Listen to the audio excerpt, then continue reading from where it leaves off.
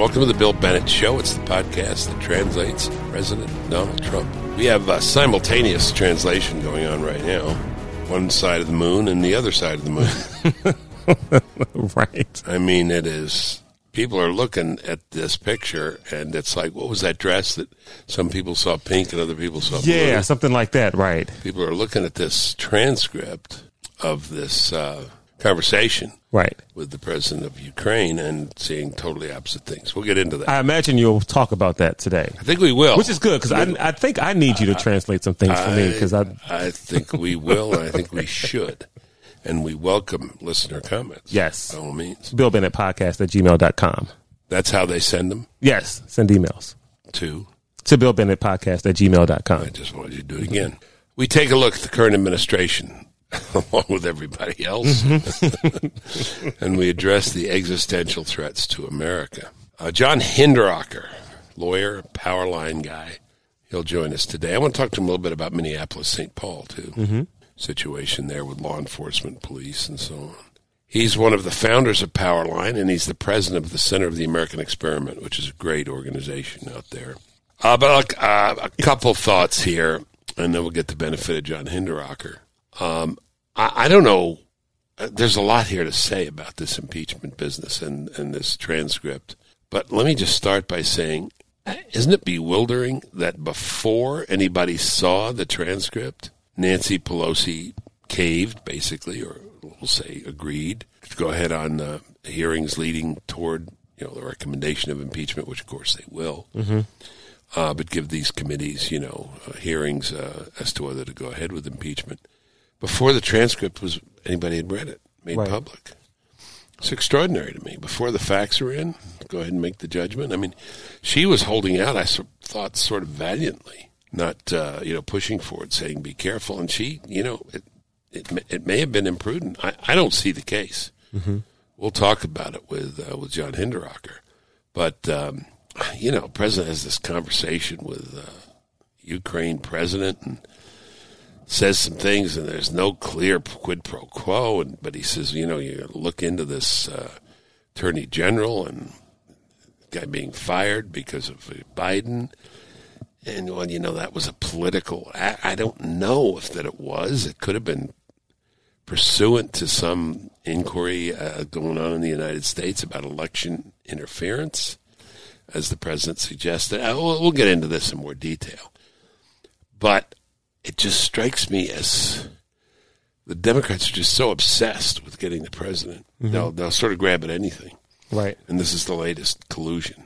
Well, with an election, actually, a year away, the quickest way to get him out of, a little more than a year, the quickest way to get him out of office is just to win the election, right? Because, like you said, Pelosi holding on to not move forward with impeachment so long, so now moving forward with it. It's interesting, 6 committees to investigate, right? That's going to take a long time. Yeah, let's ask Hinderaker what that schedule will be, but it will not be quick. Right. It will not be quick. There's no way this is even done before the election. Yeah, I don't know. Of course, this also forces the hand of every candidate on the Democrat side. They all have to be for impeachment now. Right. Most of them are. But it hurts Biden because his name is always the second name mentioned here. And he bragged about the fact that he held back money to Ukraine until, this prosecutor was fired who was going after his son. Mm-hmm. So, that's... I don't think this will turn out to be good for the Democrats. I really don't. We'll talk to Hinderaker about it. You're listening to The Bill Bennett Show. It's time to jump in with John Hinderaker. He is one of the founders of Powerline, and he's the president of the Center of the American Experiment. John, thank you for your time today. Always happy to do it. So I've been reading you guys. We always read Powerline and watching 24/7 television. My gosh, there's only one thing going on in America. Before we get to that, though, couldn't you fill me in on what's going on in Minneapolis, St. Paul? Maybe it's just one of the two Twin Cities, with law enforcement and public Wow, that's crime? a great question, Bill. It's happening in both cities, first of all, Minneapolis and St. Paul. Crime is up, violent crime is up, homicide is up. And people in both cities are very concerned about it. It's gotten a lot of attention.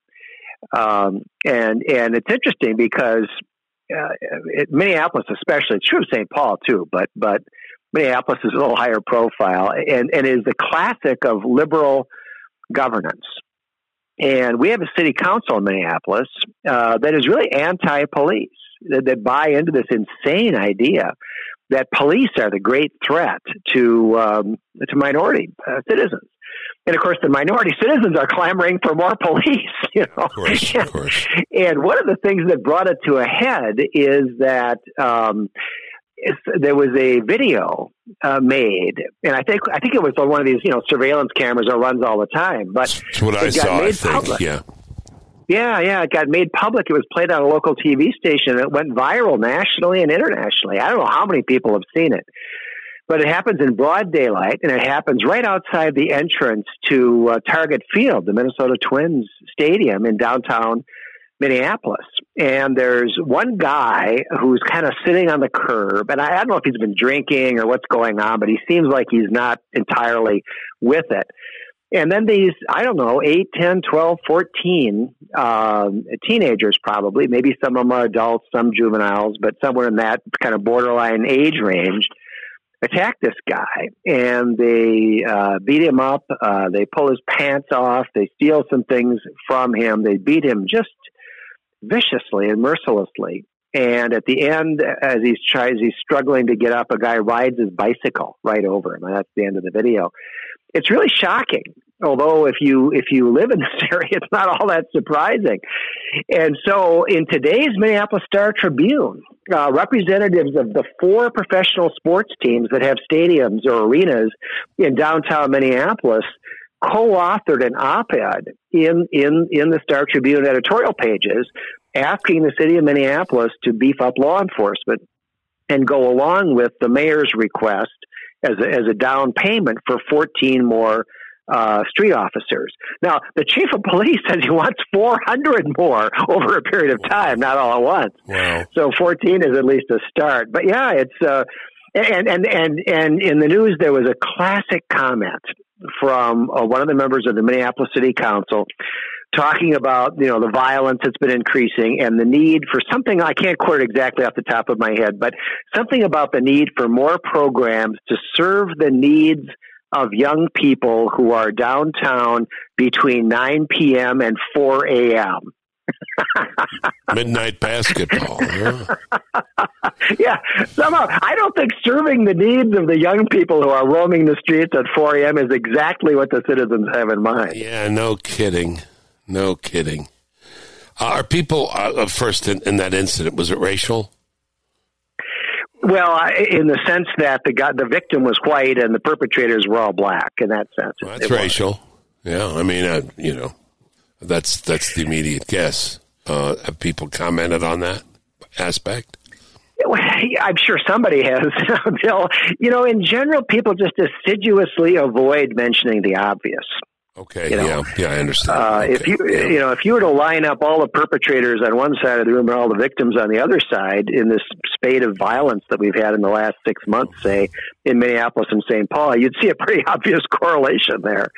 And some people have speculated that a lot of the violence is kind of quasi robbery related. Like the guy gets beaten up or he gets shot and somebody steals his watch. Well, I think some people have said that, look, this is not really a crime that was committed for the watch. There's something else going on here. Sure. There's something else going on here, and some people think that the race hatred that we've seen stirred up deliberately for political purposes in recent years could be a factor. I'm sure it is. Oh my gosh. Well, I think you need to people need to talk about the race thing in order to get beyond the race thing, because I think if you look closely, you'll see it's disproportionately African American, but that's not because people are African American, but because of the breakdown of the family. And the breakdown of the family is occurring everywhere, but more in the African American community. I mean, but people refuse to talk about that when they talk about problems of the inner city. Yeah, that's an old story, Bill. And as you know, my predecessor, Mitch Pearlstein, along with you and a number of other brave people going back for decades, were talking about that when a lot of people were afraid to talk about it. And that is clearly still a big part of the story, no doubt about it. I think when you talk about why has there been a spike recently, there's some other things going on too, so it's a complicated there's picture. There's the encouragement of racial antagonism. There's no question. Well, here, Bill, this is a fact that I wrote about on Powerline, and I haven't really seen anybody else talk about it. If you look at the FBI homicide statistics and you chart the graph, there was a steady decline from the peak in the mid-1990s during the Clinton administration. It's been the homicide rates been going down to about half of what it was at the peak, just slightly over half. Yeah. Well, then all of a sudden, that consistent downward trajectory was reversed in the last 2 years of the Obama administration, and there was an upward spike for those 2 years. And then in the first year of the Trump administration, the downward trend continued again. Now, it really jumps out at you if you look at the graph. And so I asked myself, well, what could possibly explain that kind of unexpected reversal of the positive trend in homicide rate? I think the answer is the Black Lives Matter movement and the embrace of the Black Lives Matter movement by the Obama administration, which basically amounted to a war against law enforcement. And it's really interesting that in the first year of the Trump administration, which is the last year I've seen FBI data for, sure enough, that decline, the long-term decline in the homicide rate, resumed again. By my calculation, my just very simple calculation, about 5,000 people lost their lives as a result of that 2-year spike in the homicide rate. It's a lot of people. I don't hear anybody talking about it. Yeah, no, these things matter. What's said, what's in the air, the ethos matters. What you think you have permission or even encouragement to do matters. Obviously, these four team owners, was it 4 team owners that you said? Yeah. Representatives of the 4 franchises. Okay. Yeah. Mm-hmm. Are concerned about people going out and going to games. Are citizens more chary about going out? Being in the city? I don't know, Bill. I'll just tell you a quick anecdote.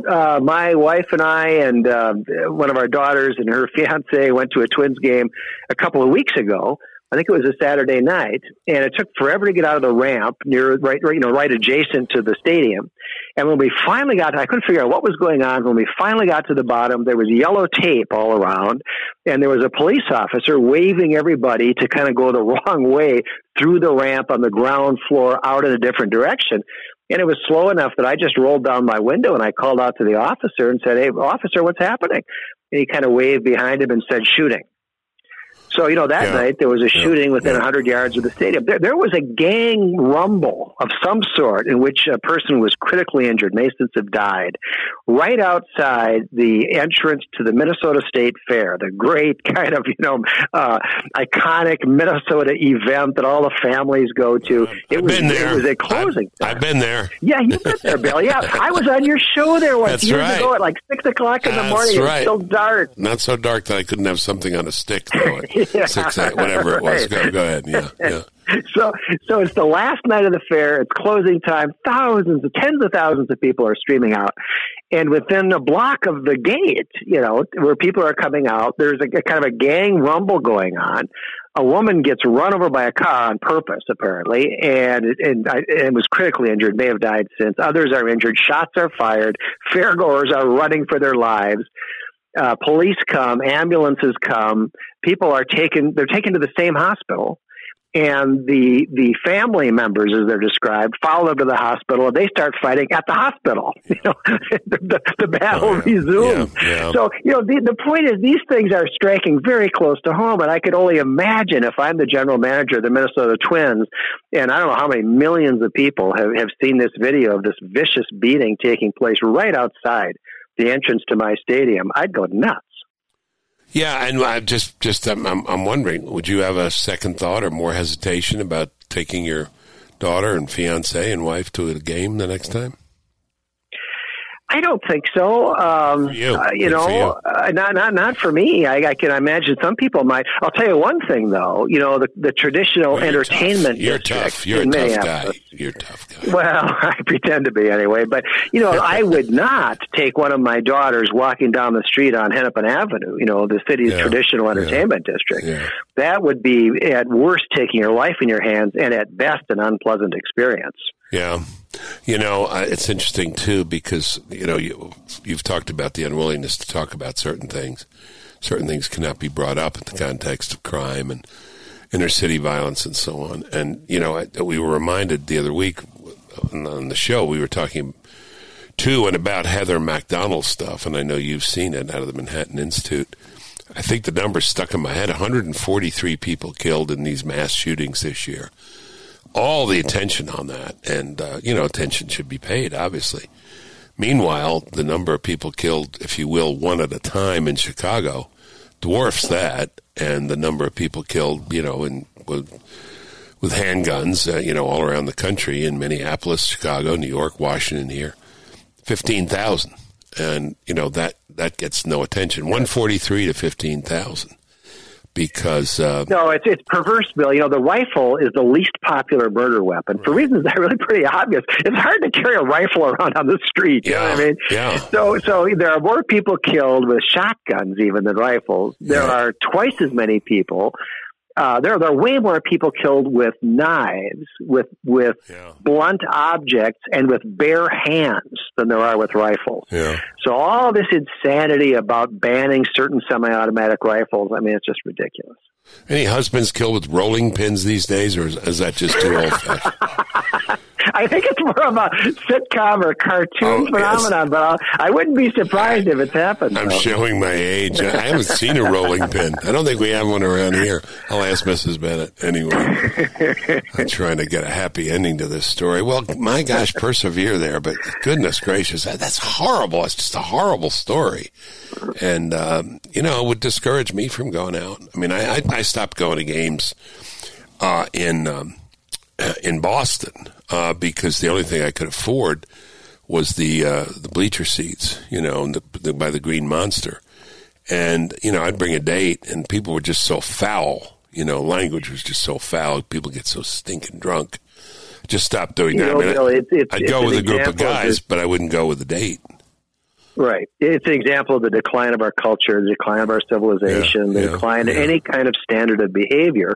There's no standard now. If it's not a felony, it's okay. It's basically the rule of thumb. You know what I mean? So there's you can't, it used to be if a guy cussed in public, he'd draw a couple of dirty looks from respectable people.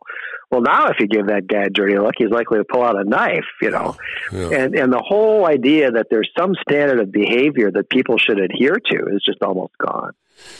Yeah, I remember years ago it was an issue. Now I don't think it is an issue. You pull up a stoplight and the guy next to you is blasting his automobile, stereo at full volume. Do you say anything? I don't think anybody says anything anymore. I do. No. I do. And, really? You are a brave man, Bill. Well, I usually do with my sons, who are really big guys. Right. But I just can't stand. I just think it's so outrageous. Think about other people. But I don't know. That reminds me, John, when I became the first drug czar, I went to Detroit, and it was the day that D.C. passed Detroit as number one in murder in the country. And when I got there, it's the first thing the chief of police said to me. You've been, you're in the wrong city. You should have stayed in Washington. You didn't have to come out here. But I remember on that visit, I talked to a judge, and I'll never forget what he said. I said, how do you figure out sentencing? And he talked about it. And then he said, I say to these guys, young man, didn't anyone ever teach you the difference between right and wrong? And he said, they look at me and they go, no, sir. And Mr. Bennett, I believe him. And I believe him. I believe that's right. And that's part of that. Yeah. Where are the guardrails? Where are the guardrails? This is the schools, the families. Anyway. All right. Well, one of the things that we have conclusively proved, Bill, is that the police department and the public schools cannot replace the family. Yeah, that's right. That's right. But when the public schools, and many of them go absolutely against what parents are trying to teach. When I did this survey as secretary, we found out that the reason most parents wanted to leave a school was not academic. It was social. Yeah. I remember one parent said to me, he came home after a week of public school saying words that, we don't say in our house. So anyway, another story. Let's go to a happier subject. Let's go to politics in our time. Yeah, okay. Yeah. Let's lift. Let's get some lift in this conversation. Okay, well, we are going on to a lighter topic, Bill, honestly. I know, it's not murder. Not yet. That's right.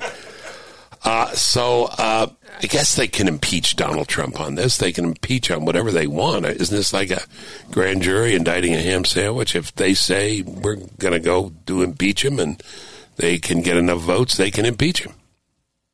Yeah, but impeachment is a political act. They can impeach for anything or nothing. Right. Now, the Constitution has a standard, high crimes or misdemeanors, and somebody's going to have to explain what the heck the high crime was. Or misdemeanor. Yeah, but I don't think they mean speeding. I think the word has a different significance in the Constitution. But Bill, as you know, I wrote about this on Powerline. As soon as that transcript came out, I read it and I walked through it on Powerline and I quoted from it liberally. Donald Trump did not do anything wrong. I mean, you can't be too clear about that. There is nothing in that conversation that is in any way a discredit to the president, let alone an impeachable offense. Well, a lot of people are saying he was ham-handed. He shouldn't have said, "Do me a favor," stuff like that. Would you? Well, he said, "Do me a favor," about asking them to help in the investigation of the so-called meddling in the 2016 election. And I didn't even know this, Bill, but apparently it wasn't just Russia. Apparently Ukraine had a role in that as well. And that there is some investigation here going on specifically with respect to Ukraine and the 2016 election. That's what he was talking about as the favor. And he talked about the server now being in Ukraine. And it's kind of cryptic. If you don't know this already, and I didn't know it, it's kind of hard to follow. But apparently that famous DNC server that they would not let the FBI inspect, it sounds like that may now be in Ukraine. So that's what Donald Trump asked the favor about. It had nothing to do with Joe Biden. But he does bring up Joe Biden, or I guess the other guy brings up Joe Biden. The other guy brings up investigations, and they have a dialogue about that. And then Trump talks about the prosecutor. I'm glad to hear that you're going to pursue investigations because I heard you had a prosecutor who was very good. He was shut down. That's really unfair. A lot of people are talking about that. And then there's one sentence. There's one sentence where he mentions Biden, and they talk about that a little bit. But although Trump never mentions Biden again. But so what, Bill? There is nothing wrong with that. Even if Trump had called him on the phone and all he had said without all this other stuff, all this context, and by the way, it's a very friendly conversation, really, really friendly. One of the things going on here is that the prior Ukraine administration was very friendly to the Obama administration. Right. And this guy is more in tune with the Trump administration. And the conversation begins with him thanking Trump for all of the support that Ukraine is getting from the United States and contrasting that with the lack of support from Europe. But even if Trump had just called him on the phone and said, hey, look, there was this investigation into the Biden family and the prosecutor that was doing it got fired because Biden demanded that he be fired, I think you should restart that prosecution. Even if that was the exchange, there is nothing wrong with that. Wouldn't he be trying to take down an opponent using a foreign power? Isn't that no? No. I mean, this is a corrupt deal. Okay. This is a great example of the swamp that Donald Trump was sent to Washington to try to drain. Here's Hunter Biden, basically kind of a no-goodnik son of the then Vice President of the United States. And he gets hired on a very part-time basis. I mean, God only knows what services, if any, he provided. He gets hired for $3 million. $600,000 a year for 5 years by this Ukrainian natural gas company. I've never heard anyone try to explain what possible use he could be to a Ukrainian natural gas company. And I think the only reasonable inference is that these people are trying to buy influence in the Obama administration. Sure. And then when there's a prosecutor who's doing a corruption investigation into that natural gas company, Joe Biden demands that he be fired and threatens to withhold $1 billion in American loan guarantees if they don't fire that prosecutor. Now, how's that for meddling in a foreign country? I mean, it's unbelievable. This is corruption both in Ukraine and in the United States. And Bill, I've written about this on Powerline, as you may know, but we see it over and over again. Guys like Joe Biden, who their entire adult life, he got elected to the Senate when he was 29, right? His entire adult life, he has been working for the modest salary of a public employee, and he retires rich. Same thing, Harry Reid. Never did a thing but work for the government, retires rich. Yep. Tom Daschle, lifelong so-called public servant, retires rich. How does that happen? Well, this is how it happens. They sell influence. Yeah. Peter Schweitzer's been very good in documenting that, and a number of his books. He's done a really good job. A couple of things struck me. By the way, one could argue that by looking into this thing with Biden, it hurts Biden, and therefore Biden is weakened as a candidate, and so arguing kind of backwards, that helps Trump. Is that sort of what the Democrats are arguing? It's hard to say what they're arguing, okay. Bill. I mean, they could say that, but so what? I mean, the president is disabled from doing anything that might have the indirect impact of hurting a political rival. My Lord, if we have that rule, presidents could knock off early for the day. Yeah, no, that's a great point. That's a great point. It seemed to me odd, too, with Pelosi. This is all very odd to me. It's so odd. What's odd to me is they are so confident now. They are so full of themselves. They are so full of conviction on this that Nancy Pelosi, just one example, who was, holding back the tide here for impeachment for quite a while, says, okay, we'll go ahead and give it to the committees to look into whether, we should go with impeachment before they even saw the transcript. I don't know. Yeah, that's really interesting, Bill. This whole thing was orchestrated. It was not just, on a kind of a 4-hour leash, Nancy Pelosi decided to change her mind. This was orchestrated across the entire Democratic Party. And the reason I say that is because I get emails from everybody on both sides of the aisle. And within, an hour or two after Nancy Pelosi said that she's given the green light to these committees, I started getting emails from Democratic politicians. A woman named Angie Craig, who is my congresswoman. Keith Ellison, whom I'm sure you remember, now the Attorney General of Minnesota. Sure. And these emails have all got the same talking points. They're all talking about Trump shredding the Constitution and so on, colluding with a foreign power, and he's got to be impeached. And it's not just we're going to open an investigation, blah, blah, blah. It's he absolutely must be impeached. And I don't think this all happened, spontaneously. I think that this was an orchestrated, planned. It was a decision that was made some time ago. I don't mean a month ago, but some days ago. And it was implemented, beginning with that announcement by Nancy Pelosi. I don't think they knew or they expected that Trump would react immediately by making the transcript public. Yeah. I think they were taken a little bit by surprise. And, of course, they didn't know what was in the transcript, right? They didn't know. So, have they thought this through? I don't know. They're not going to remove him from office. I think they just want to see as many headlines as possible that have the name Trump or the word impeachment in the headline. I think that's basically if you go to an impeachment hearing, or is it a trial? Is it a trial or a hearing? What's it called? It's a trial. When the Supreme Court, when the chief puts the robes on. I remember Rehnquist. It's a pretty easy case to defend the president, as you just did, isn't it? You're a lawyer. It's really easy. It's not overwhelming evidence. This whole thing, if it weren't serious, it would be funny. I mean, these people, they talk about has violated the Constitution, shredded the Constitution, which Joe Biden had the nerve to say, by the way. Wait a minute, time out. He's shredding the Constitution by having this innocuous telephone conversation with the president of Ukraine.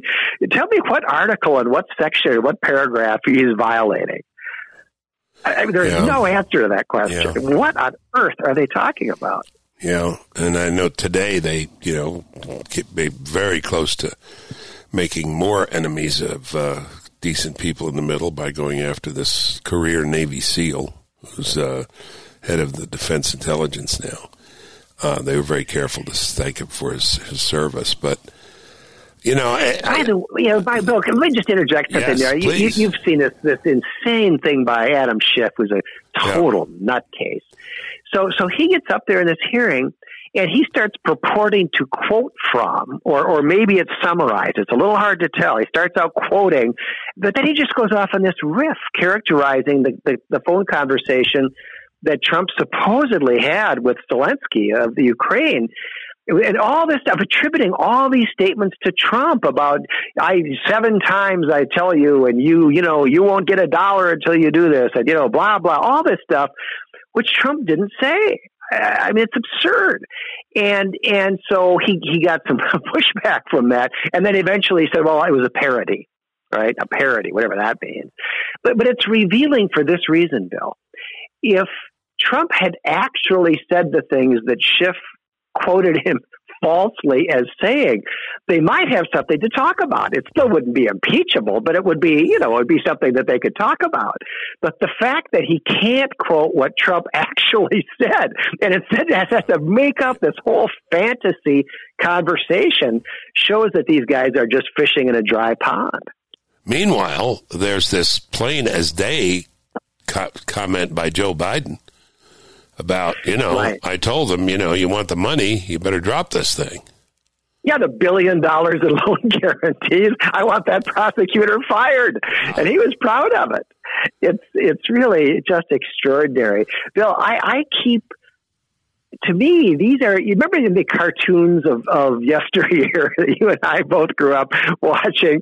You know how sometimes the cartoon character would approach the edge of a cliff? And he'd come to the edge of the cliff and keep walking for a while on the air, and then he'd look down and realize he's left the ground behind, and now boom, he'll fall down. I was just thinking of Wile E. Coyote and what's his name? Yes, yeah, and I mean, I feel like that. I feel like the Democrats are hanging out there like that, and I keep waiting for them to drop. It's like they have left reality completely in the rearview mirror, and at some point, it's got to come back to bite them. I was thinking of, because some of my favorite music is Les Mis. I don't know if you saw Les Mis, but Jean Valjean and Javert and all, and Javert is just on a tear all his life to get this perfectly decent guy, Jean Valjean, and he finally ends up destroying himself, walking off the cliff. But then I thought, yeah, that's too serious. It's more like Roadrunner and Wile E. Coyote. I mean, it's kind of nuts. Let's tease this out. Let's tease this out. If these committees will come back, my guess is they're going to recommend impeachment. What do you think, John? Yeah? I think they have to. No, when I look at these emails I'm getting from Democratic politicians, they're not saying, this deserves a serious investigation. They're saying, let's roll. Trump has done this, reciting just falsehoods, colluded with a foreign power, et cetera. He must be impeached. That's what I'm saying. Okay, so they come back and then they get an impeachment trial, and that's what, December?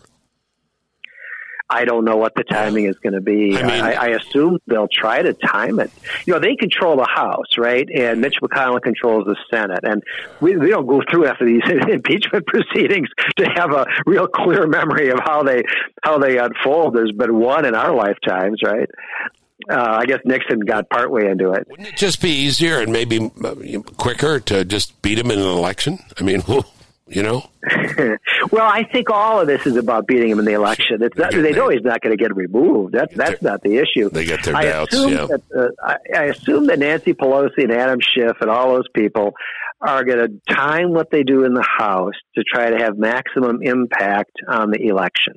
And I think what they want is simply, and of course the newspapers will oblige them with this. I mean, it's been shameful how newspapers like the New York Times and the Washington Post have just reported falsely on this whole episode. Yeah. And I think they just want to get as many headlines with the word impeachment in them as possible in hopes that they get a couple of percentage points in the election. Yeah, I don't think they will. John, thank you. Good Lord, thank you very much. Your wonderful voice, wonderful mind, and thank you so much. How's the center? Center of the American Experiment. Just great, yeah. I'm doing one of the most fun things that I ever get to do, which is expand. I'm hiring 2 new policy fellows, and it's just too much fun. Great. Thank you, sir. Thank you, John Hinderaker. Thank you, Bill. Okay, bye. You're listening to The Bill Bennett Show. Well, I had a few comments before John Hinderaker, and a couple after. Mm-hmm. Some kind of dementia here on the part of the Democrats. Seems I can't understand why they're doing this. They can impeach him. They can't remove him. They get 67 votes in the Senate. Best they'll have 2 or 3. Romney, maybe Ben Sass, maybe Susan Collins. Right. Murkowski. But it's a long way from 67. So to get a few points, they're not, I don't think this sells with the middle, with the moderates, does it? Oh, do you think people are just, well, for one thing, just kind of, they've had it with this whole thing with collusion with the Russians and blah, blah, blah, blah, blah. At least I think so. If you're going to pick you shoot at a king, you must kill him, You're going to pick a case, pick a stronger case. Sure going to rally his base. Right, absolutely. See how much money they've raised. The Trump campaign has raised in the last few days. Extraordinary. Yeah. Maybe they think the fever swamps to the left get out here and give all sorts of money, too. Again, I want to come back to what I was saying. It does force the hand of all the candidates, too. Right. All the Democrat candidates. But doesn't it put Joe Biden in a weird situation? Terrible situation. Because, not only does it keep his name in the story as well, but, given the fact that he actually went after this prosecutor and said he actually did what they are accusing the president of doing. Right. Did it right out there in the open. And he can't get out of it. He can't get out of this if they keep pursuing Trump on this. I think, too, there's another point that almost an admission that their case is weak is this hearing that went on with the Director of National Intelligence on process. And why didn't you send it over? Shall be transmitted to the Congress. Was there a cover-up? Here's the whistleblower, blah, blah, blah. If you got the guy standing there with a smoking gun in his hand and the body is down at his feet and he's got blood, on him from the splatter, you don't worry about phone records, right? Before and after threatening, and then saying, glad I got you. Yeah. Here he is on video. There it is. It's right there. There it is, So I think they know they have a weak case, but they're somehow bound and determined to carry through on it anyway. And do you need 6 committees to investigate if you've got a... Especially when you know what answer they're all going to come up with. Right. Can we stipulate, as we say in the law, that these committees all come out the same way? Any thoughts you have, folks? Any reaction to this? Let me give a counterexample. I was thinking while John was talking. Senator Menendez was having some trouble, New Jersey senator, in somewhere, Costa Rica or someplace. And there was a question of improper activity and him taking money from somebody and this affecting, the conduct of an investigation. So supposing the Justice Department gets wind of that and it looks like there's serious charges, should they look into it? Yeah, they should look into it. And they did, and they ended up clearing him. Well, under this scenario currently, at present, I should say, if you're Bob Menendez, what you should immediately do is declare yourself a candidate for president. So that you can say the Department of Justice under this president is doing this for political gain, and that's an impeachable offense. Right. It's a very interesting point by Hinderaker. You mean the president can't talk to the head of a foreign nation about corruption, which might have something to do with the corruption of our election system? Of course he can. Chips fall where they may, and if the chips fall against the Democrat, then that's impeachable? That's just crazy. All right, Claude, those are my thoughts. We will stay tuned to be continued. We're here for you. Let us know what you want us to talk about. Thank you. This is Bill Bennett.